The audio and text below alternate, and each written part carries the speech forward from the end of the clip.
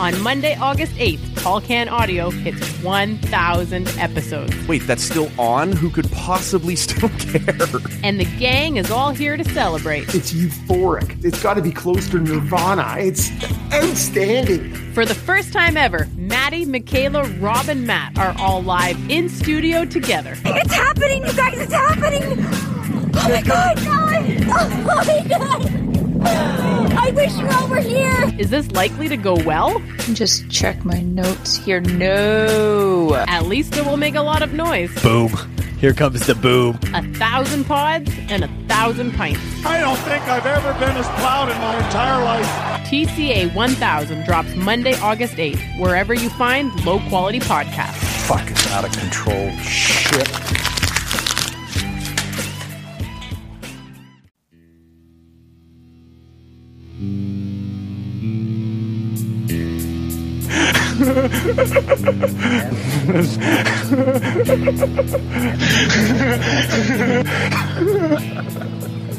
I'm not sure what the this is. I'm about to find out. This is Tall Can Audio.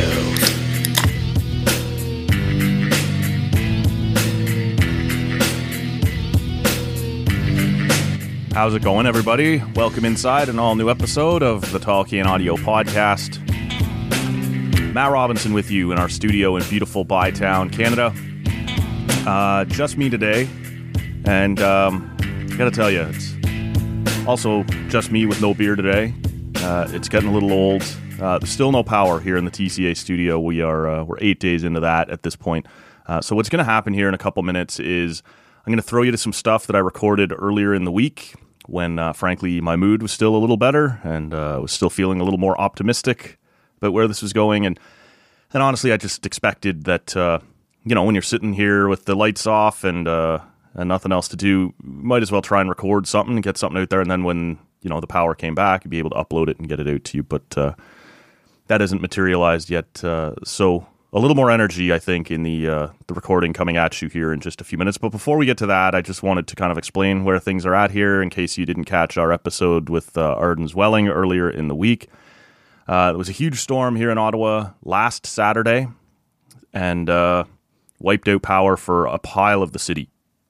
And most of it is back now, except for my little slice of town, which still is not back. I think there was something like, I think they said 130,000 households or something like that initially went down. I think they're down to like 6,000 or 7,000 left, and I just happened to be one of the lucky ones. So that's why Rob is not here. Also, with no power means no internet, so can't connect to him remotely right now. And so yeah, just me, and had to, it's a bummer, right? You have to empty out your fridge and your freezer, just get rid of everything. Although we did manage to save the beer. At the time that I recorded earlier in the week that you're going to hear here in a couple minutes, I was drinking out of the keg fridge, which was very warm and a little foamy. That was one of the things I asked the guys down at Vimy who provided the keg was, is the keg going to be okay? I'm going to be down enough groceries, but will the keg be okay? And they said, yeah. It'll be fine. It'll hold. It'll be a little foamy as it warms up, but not too bad. But it's a stout, and stouts are okay to be drank a little warm. This was a little warmer than you'd like even a stout, but it did pass. Everything else that we got built up here in the TCA studio fridge is very warm as well. So no beer, which is maybe part of the reason. I'm a little cranky, a little fed up, right? Just quickly, you're sort of using Twitter as a lifeline is overstating it, but a way to get information, and you kind of search out your neighborhood or some of the people who are supposed to be keeping you up to date. And as things went along through the week, if I'm being honest, I was probably being a little bit judgmental, but the number of people who were taking out their frustrations on the person running the social media account for Hydro Ottawa was just a bummer. And I even had to step in and say something to a couple of them, which probably wasn't necessary. But again, you're sitting here in the dark board, so why not tangle with somebody? Because it's not like I was loving it either, but it just seemed unlikely to me that the 19-year-old intern in charge of their Twitter account was the person they were actually mad at. And I got to be honest, it's getting angrier and angrier in those Twitter threads right now as we're 8 days into this. And while I still have not been bashing city officials and hydro, officials, I'm less judgy of the people who are, if I'm being honest. It's getting old. And I do believe in the first few days they weren't able to communicate much. I believe them when they say that we're assessing the damage. We don't know how bad it is yet. But we're 8 days in. They are replacing things. They do know now. Or they maybe they don't have exactly, by Monday at 5 o'clock you'll be up or something like that. But they're able to say, in my opinion now, they should be able to say more. If you're in this neighborhood, this is the problem. We have these 3 circuits. It usually takes about this and this. This neighborhood, we're waiting on pieces to come in. We've had to order. You're going to be a little bit longer. I think they've had long enough to assess, and to just keep answering these questions with, well, that's our hope. By the end of the day is our hope. By the end of the weekend is our hope, whatever it might be. It's getting a bit much, and people probably deserve a little bit more information than that, and we'll see. I can tell you I've had about enough, though, and that's where we're at now. It has not been a good few days here, if we're being honest, but with that in mind, we'll get you to some stuff where I guess I should mention, in case you're new here, this doesn't seem like much fun, does it? This isn't all that much fun of a podcast if you're new around here. Sorry about that, but if you are, we're on Twitter and Instagram at Talkie and Audio. You can give us a follow there, and for the rest of you, keep an eye out there.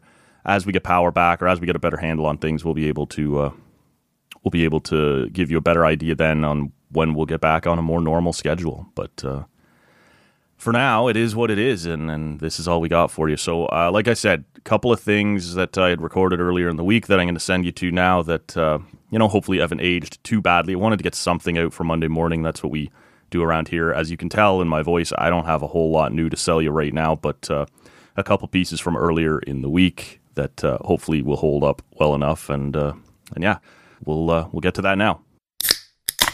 So one of the things that I wanted to talk about with Rob when I thought he was going to be in at the end of the long weekend. He'd been away for a couple of weeks, and this was getting some attention, but not as much as I thought it might. And that is this soccer match between Canada and Iran that has now been canceled. And for those of you who obviously aren't huge soccer fans, the story was essentially that now that the Canadian men's team has qualified for the World Cup, they want to play a couple friendlies over the course of the summer or fall to get ready and to play against some of the world's best teams. They really only had to qualify out of their region, so they want to see some other competition. And they make this announcement that they have found a team who wants to come to Vancouver and play Canada in a friendly, and it's a good team. It's another World Cup team, and it is Iran.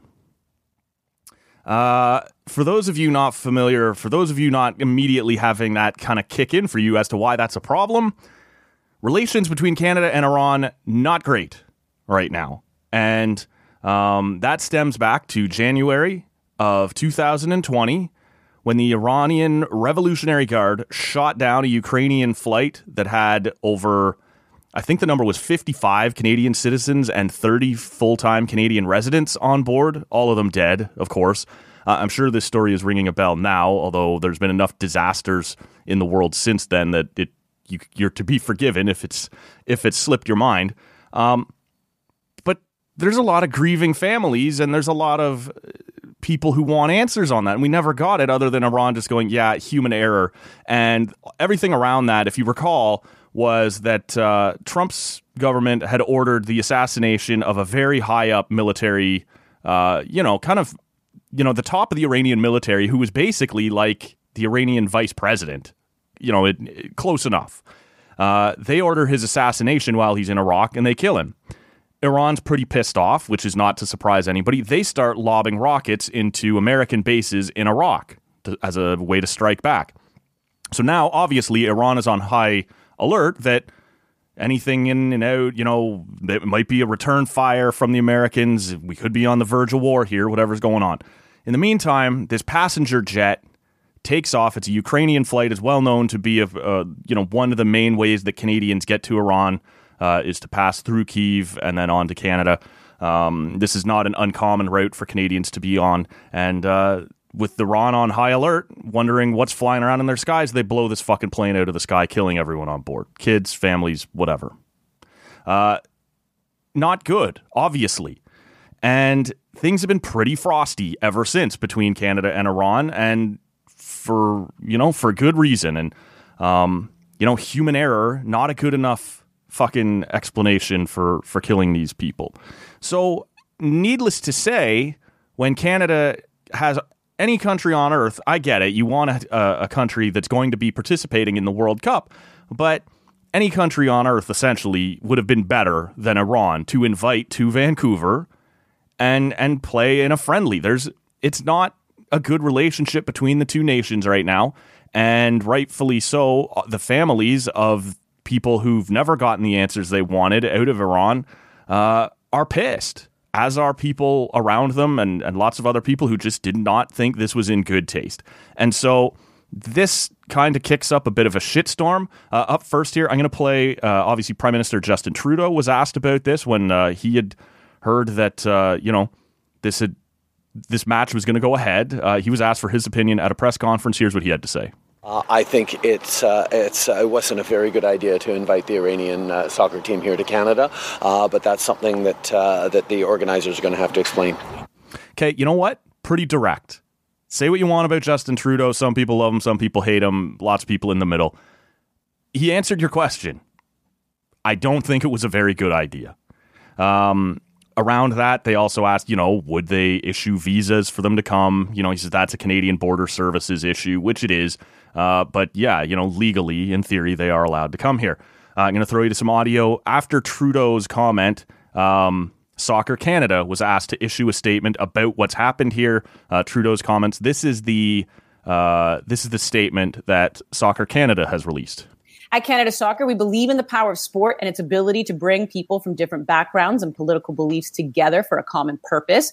Iran is one of 32 participating member associations at the FIFA World Cup Qatar 2022, and Canada Soccer continues to follow all international protocols in staging this match. We're focused on preparations for our men's national team to compete on the world stage. Thank you to onesoccer.com, and that was the voice of Andy Petrillo for the statement there. Okay. Come on, we didn't break any rules, is essentially what they're trying to tell you. They're another country who's going to play. We didn't break any rules. We're just trying to get ready for the tournament. Everybody chill out. Gross. Not a good reply. Not a good response. And no one took it as a good response. Tons more outrage, tons more responses, tons more thoughts that, certain sponsors might boycott. And you just don't need this right now. Forever, the Canadian men's team, if it got any attention, it got bad attention. And it was a bit of a laughingstock, and it was completely irrelevant. And over the last year, 18 months, or whatever it's been that they've gone through this qualifying process, they have caught the attention of this country with a young up-and-coming core, with an entertaining style of play, with young superstars. And this is the attention you draw after the excitement builds to get into the World Cup. You're like, yeah, we're inviting about the only country in the world that Canada really has a hate on for right now. Just a terrible misstep. And it's not even remotely surprising that people weren't happy about this. So pressure continues to build, and we find out late last week, all right, we'll cancel it. And so they call the whole thing off. Now, that's probably the right move, but now you've stepped in shit for no reason and everybody's pissed at you and you've kind of spoiled this momentum that you were going through. And it's about to get expensive. Iranian officials start saying, well, that's a breach of contract, and we'll be suing you for about $10 million for damage to our reputation, as well as, uprooting our calendar and the plans that we had made. There is also some talk that I guess it's part of most contracts. This wouldn't be unique to Canada, Iran, that if you're going to have one of these countries come in, maybe you would help pay for their travel, right? You're going to play them. It's beneficial that it's at home. And the rumor going around is that it was about $400,000 that Canada Soccer was going to cut a check to the Iranian government for to bring the soccer team. So not only are they coming, but you're paying them to come here. And it just gets worse and worse, right? Like, it's just a complete mess of a situation. And it's now, $10 million. I have no idea whether they have a leg to stand on here, but the Iranians are saying, you're politicizing this. And they're right about that. You are politicizing it, but sometimes there's no way around that. And that's the part that kind of boggles the mind here as to how Soccer Canada could have been so tone deaf to allow themselves to get put in this place and then to have to, pull out and back out. And, on the soccer front, apparently the reason that Canada was interested in playing Iran is ranked 21st in the world. Canada is ranked 38th in the world, so it certainly would be good competition, as every game at the World Cup will be. 21st in the world, like I said, for Iran. That is the top-ranked Asian nation in the world. And there's talk that one of the reasons that Canada wanted to play Iran was Iran's style, Iran's approach, the way they play the game is very similar to Morocco, and Morocco is in Canada's group at the World Cup. I don't know enough about soccer to know how similar they are stylistically. I don't know that it matters, but that's the justification that they were giving. Are those the only two teams in the world that play that style? Again, I don't know, but it seems unlikely to me. One of the reasons Iran was interested in playing Canada, aside from the politicization they were doing of themselves, see, Canada's forgiven us. We're good. Don't worry about the fact that we murdered 80 Canadians. That's fine. They're over it. We're not over it, and probably shouldn't be. But the reason, aside from the international, stage, is that they are in a group, the Iranians that is, with the United Kingdom and the United States. And again, I'm not qualified to say whether or not this is true, but I guess the North American style, whether it be Canada or the US, has enough similarities that Iran thought it would be useful to play Canada as they prepare to play the United States at the World Cup. Again, same way Canada's looking at Iran as being similar to Morocco, Iran is looking at Canada as being similar enough to the United States that might be a good tune-up, not a bad team to play. So that's their justification. And the whole thing, you're backing out of it now, and it's something that you're not going to carry on with. It just seems so unnecessary that you ever ended up here. And it makes you wonder. One of two things happened when they planned this. They either didn't think of this incident at all in the relationship that Canada currently has with Iran, and just, it didn't even dawn on them, which is not good, not self-aware at all in your place in the world right now. Or they did think about it and went, it's probably fine. Nobody's going to care. It's just soccer. And that's the gross part. I think I'm going to play this statement again from Soccer Canada. They're going out of their way to kind of tell everybody you're overreacting a bit. They're one of the other nations. They're part of the World Cup. The spirit of sport that brings everyone together outside of politics. Let me play this again. At Canada Soccer, we believe in the power of sport and its ability to bring people from different backgrounds and political beliefs together for a common purpose.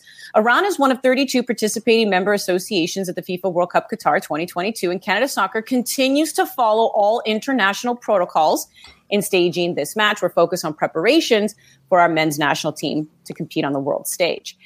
So it's right there at the very beginning. It brings people together. Yeah, it's not gonna. And it didn't. This is a terrible fucking idea. So whether or not this is going to cost them $10 million, $10.4 million, the $400,000, I guess they hadn't paid it out yet, but they were on the hook too. The whole thing just has a bad look. And it's a shame because Soccer Canada had done so many things correctly here in this road to qualify. Everyone was very excited and on board, and they will be again. Like, people will get by this, especially now that it's not happening. But it just seems like a road you never had to go down in the first place. Let's touch on the Battle of Alberta and the fact that it's over. This is a shame. This is one of those things, as you all know, I think, if you've been following us on social media, I haven't had much electricity around here, which means I haven't had much cable around here, which means I haven't seen anywhere near enough of the Stanley Cup playoffs. Like, this is the best time of year for hockey fans, although, often after the Leafs are knocked out, I have a bit of a hangover. Sometimes I miss the second round and come back around for the conference finals. I just need a little me time, right? Just need a little time away. But this one with the Battle of Alberta, I wanted to watch this. I wanted to see as much of it as I could. And so I got to see a bit at the beginning, but I got to see almost nothing towards the end. One game, I guess, game 4, I guess it was. I can't believe how quickly this is over. And I'm on record way earlier in the season, and it was a crazy up and down year for the Oilers. They had an unbelievably good start. Then they went absolutely off a cliff, and then, steadied the ship, got it going, and finished incredibly hot again. I picked Calgary to win this series because I believed, and I think I still believe, that the Oilers, and I've used this term before, and it's been thrown back in my face, rightfully so, on Twitter a couple times, are a horribly flawed team, a terribly constructed team. It doesn't appear to matter. They just smashed the Flames in 5 games, and I was blown away at how that went away. Obviously, I expected Calgary to win. I picked Calgary, in my picks I do with my little buddy Lucas that are always on our Instagram page. He's 7 years old, and normally he cleans my clock. I got a good run on him this year. I picked Calgary, and I just thought between Markstrom and that Daryl Sutter defensive style and everything that goes along with that, Calgary, I thought it would be a long and tough series, but I thought Calgary would get it done. And from what I did see, whether it be in the limited games that I got to watch early on in the series or in some highlights I've seen, there was just no attempt at all being made to slow down the Oilers as they built up speed coming through the neutral zone. And they just smashed Calgary into a million pieces. And Markstrom, obviously not good enough. There was some talk coming out of Vancouver when Markstrom left there that this is a guy that needs more rest than that. And, if a traditional number one, if you can play him 2, sit him 1, play him 2, sit him 1, like that kind of thing, he'll be okay. But when he starts to get fatigued, it's going to come apart fast. And if you remember in that bubble in Markstrom's last year in Vancouver, by the end of it, Thatcher had taken the net. Thatcher Demko had taken the net. So, that was... He wasn't even the starter anymore in Vancouver when he left there. Calgary threw a pile of money at him, funnily enough. Edmonton tried to. They thought they had a deal. He ends up signing in Calgary. But when you get to the playoffs, you're the guy. There is no off nights. There is no rest. And so he plays 62 regular season games, and then they need him to go every night in the playoffs. And I don't know if it's fatigue or not, but he came apart fast in that Oilers series. And one of the things to keep in mind if you want to talk about fatigue is how little room for error he had in that Dallas series in round 1, right? Jake Ottinger is standing on his head. A bunch of those games are very low scoring. You've got to be focused. You got to be zoned right in. You can't make a mistake. And you kind of exhale when you get through that. And wow, here comes the high-flying Oilers. That doesn't look anything like what you just saw with Dallas. Maybe you're fatigued, and they got absolutely run over. And one of the criticisms, if you want to call it that, of the Oilers that I had earlier on in the season was, anybody can win if your number one forward is putting up 2 or 3 points a night. But it's unreasonable to expect anybody to do that. And you saw it in the middle chunk of the season when McDavid stopped putting up 2 or 3 points a night. They really struggled. Well, he's back doing it again. And Draisaitl on one leg is back doing it again. And so maybe he can take them kicking and screaming through the playoffs as this poorly constructed team. Maybe the team is a little better than I expected. I'm getting lots of messages, lots of tweets. Hey, bet you missed Zach Hyman. Hey, bet it feels pretty stupid you didn't keep Zach Hyman. Look, I'm happy for Zach Hyman. I would have liked to have had Zach Hyman again this season. The problem was never that I thought he stunk or that he had gone off a cliff. It was that I was not ever willing to give that guy 7 years. I still wouldn't be. I think the end of that contract is going to be awful. And the Leafs tried to get him to stay on a shorter term deal or at least lower his cap hit and then stretch it out for longer. The guy had earned the right to get every penny he could, and Edmonton was willing to give it to him. He's looked great. Thus far, and I'm happy for him. But no, as a Leaf fan, yeah, there were moments this season you wished you had him, but you remember the circumstances, and it's not like that. Like, it's not that kind of world where you can do that. The other thing I think that is being rewritten a little bit is Evander Kane. And Evander Kane is a shithead, but he's a very good hockey player. And so often, were able to overlook the fact that he's a shithead. And there was never any question that most Oilers fans were going to get past the shithead part way faster than everybody else. When he's now playing for your team on a good contract and playing well, which he is because he's a very good, a very talented hockey player, it's easier to forget, right? And I don't know how realistic it is to expect that when your team scores, you don't cheer because you don't like the guy who scored. Like, I don't know what to do with that. I don't remember the last time I had a guy like that on one of my favorite teams, probably Roberto Osuna with the Blue Jays, but he wasn't even given the chance to put us in that situation. As soon as they found out about it, he was put on whatever they called it, administrative leave or whatever, and then punted out the fucking door. I don't know whether that was Blue Jays management or whether that was Rogers management who owns the Blue Jays. Rogers is a publicly traded company. They may have said there is no chance you're putting that guy back in our uniform. I don't know exactly what happened, but that would be the closest I can remember right now. Look, that guy comes with a reputation, Evander Kane, and there was never any doubt that he was a good hockey player, that he could contribute, or that putting him on a line with Connor McDavid might be absolutely deadly. I don't think anyone ever doubted that. But the rest of us don't have to forget the things he's done in his life, or the things that he's bringing with him as baggage, the things that are still outstanding in his life that he's going to have to get sorted out. The rest of us, we don't have to cheer for that guy. We don't have to forget. And I get it that Oilers fans don't want to pick and choose between this goal we're excited about and this one we're not. It's a complicated thing. I don't know what I would do with it. But that guy sucks. And, you know, again, to have those sorts of tweets being thrown back at me and saying, see, look how good he is. Look how many goals he scored. I see that. I never believed he wouldn't score goals. That was never the point. The point is, he's a fucking asshole. And I don't know that he deserves the love that he's getting or the credit that he's getting right now. And I know there are Oilers fans out there that are struggling with this, right? And it does make it complicated. You sit down and you watch sports because you want to forget about the bullshit in the real world, and then there it is right in front of you, right? So that sucks a little bit, and I feel bad for Oilers fans for having to deal with that.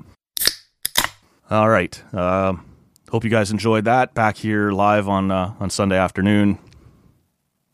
I guess the only thing I would say before we wrap this up. On Sunday, Jason Spezza announced his retirement from the National Hockey League.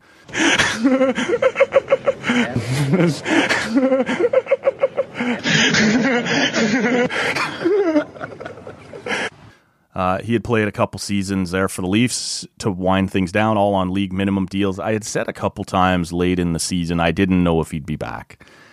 And it was just sort of this... I don't think he hadn't done anything wrong. He's loved in the room. He's about as good of a leader as you can have. But it was pretty clear they were going to want to change the mix. And that doesn't necessarily mean taking out positives. Like taking positive influences out of your locker room isn't necessarily a good idea. But there's some things they're going to need to do. They may want to change the look of that fourth line and things that it's capable of. And that was going to be tough for him. But I also thought just through the season, through much of the middle of the year, I didn't think he was playing very well. He was starting to look his age. He was having a hard time keeping up. He was missing some opportunities. He got hot again in the last 3 weeks to a month of the season, and hot being relative, right? Hot for a fourth liner at his age. And then he was fine in the playoffs, right? For his role, I thought he was fine and whatever. But there was just something that kind of felt like this is probably going to be it. And it might not be totally his decision. The Leafs may allow him to frame it as that, and that's the right way to handle that. Maybe it is. Maybe he decided I can't keep up anymore, or I don't want to do this anymore. But, maybe they kind of said to him, hey, I'm not sure we want to do this again, so how do you want to handle this? They also said that he is going to work with the team as a member of the management group. I believe they called it special assistant to general manager Kyle Dubas, which I believe means, he'll probably learn under, that management group a little bit. It'll be, I don't want to call it, it'll be more than just kind of being there as a nice gesture. I believe he'll be there to learn, but I don't think he'll have a ton of responsibility right off the hop. But I thought he made an interesting... Like, he was the first guy or one of the first guys to do this in Toronto. Just go, I want to come home. I want to play. I'm willing to do it for cheap. And we've seen other guys try it since, some with more success than others, right? Like, some people are higher on Wayne Simmons than I am. I haven't been particularly happy with how that's gone. The Joe Thornton one didn't go particularly well, in my opinion. But you did see Mark Giordano just sign 2 years at $800,000, and that guy, in my opinion, for at least this coming season, will be worth well more than that. Like, that's a hometown discount, and in a big way. And Spez is kind of the guy who laid out that, that blueprint here in Toronto that if you want to come home, and just some of the things that he went through when he first came to Toronto. Remember, Babcock was still coaching, and he healthy scratched him in the home opener.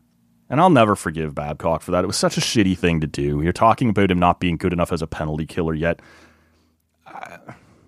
This was part of one of the things that people don't talk about anymore. But when you talk about whether or not they should have let Babcock go, Babcock was openly undermining Kyle Dubas out in public, and that was one of the final straws. I think was, here's a guy who came home, was still capable of playing, took league min to do it. Toronto guy with his kids in the stands, and you decide, nah, I'm not going to play him. It was just such a shitty thing to do, and it was totally unnecessary, and I can't even remember the fucking nobody that ended up in the lineup ahead of him who was gone by the middle of the season. And to keep your head down and just work through it and not become a distraction, not let it become a thing. The guy just deserves a ton of credit for that, and so I did like that later on in the year, or maybe it was the next season, I can't even remember now. It was the next season when Keefe was at the helm, and they're having the annual kids game, right? Maybe it was the same year, I can't remember, but whatever it was, the next generation game, and it's an afternoon game, and they put Spezza on the starting line with Matthews and Marner, I believe. It could have been with the Tavares line. It doesn't matter.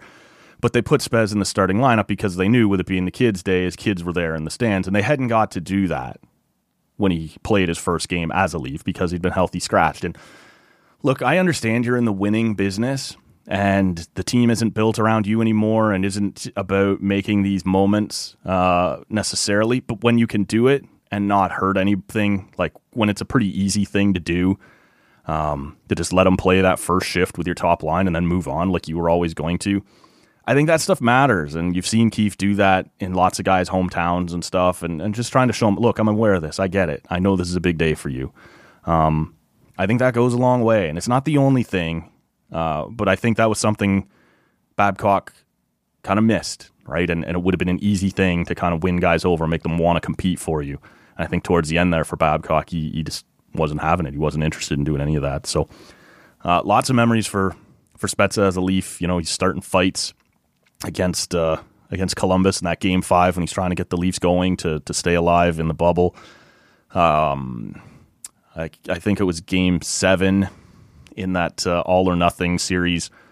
In one of the intermissions, he's standing up and he's passionately yelling at the team to get going. This year we heard talk, I think it was in Game 5, maybe before the Leafs won that game, that he had said, not good enough, we got to get going. They did come back and win that game.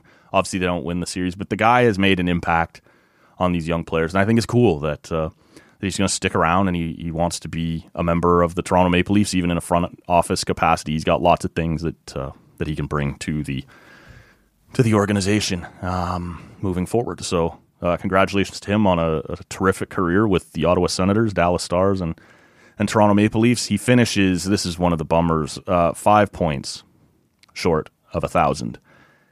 And this is where you start to look at lockouts and the pandemic, shortened seasons, and just another fun moment or landmark that was taken away from one of these guys and from us as fans, right? I don't think there was ever any question that he was going to come back and play a full season just to try and get 5 points. I don't know that was that important to him, or important enough to sign up for 82 games to get 5 points. I have no idea, but I can't imagine. But it just sucks, right? When he was young, that 04-05 lockout hurt him there in his very early years. Misses half a season with the 2012-2013 lockout. We have a pandemic shortened season there in in 2020, and then a half season in 2021. And and even this year, they had to healthy scratch him a couple times because he just wasn't able to keep up and he needed the rest. And maybe if you hadn't, he maybe would have found those points. You never know. But again, never made a peep about it, never said a word when he was asked to sit out. And so I ton of credit to that guy. Heck of a career, and it was a lot of fun to see him skating around in a Maple Leaf uniform. One of my favorite memories of him as a Leaf was, when Thornton signed in Toronto. Always had wore number 19 throughout his entire career. Well, so had Spezza, and Tavares was 91. But Jumbo is older than Spezza. In theory, when an older guy or a vet, more established guy comes to your team, a rookie or a young guy offers him the number. And so I can remember Spetz kind of joking like, maybe I have to give Jumbo my number, even though like I'm 38 years old. I'm one of the oldest guys in the league. Of course, Jumbo goes, no, I'm not taking anybody's number. That's Spetz's number. It's fine. But it was just kind of a funny exchange between the two of them there, talking about that this 38-year-old guy. There's only like 4 forwards in the league that are older than Spetz, and one of them is now on his team, and he may have to give up his number. Was just kind of amusing, right? So, look, we'll wind this one down here. If you're curious, still no power. Sorry that these live parts haven't had a ton of energy to them. Like I said, I'm just tired and kind of beat up, but hope you had a little fun with the stuff in the middle, and at least we managed to get something out for you. And when we get some power back, we'll work on this a little bit more. We'll see where things are going to go from here. It's just all up in the air right now, right? Like I never would have imagined that 8 days in we'd still have no electricity. I honestly, I can't believe it, but that's where we are. So we're on Twitter and Instagram at Talkcan Audio. Give us a follow there. Rob will be back soon. We'll see you all on the next one. Thanks for listening. My name's Matt Robinson. We'll catch you next time. What the hell is that? It's number one bullshit. Oh, number one bullshit. Why are you so pissy? Thanks for listening. Make sure to subscribe to Tall Can Audio on your favorite podcast app and find us on social media at Tall Can Audio.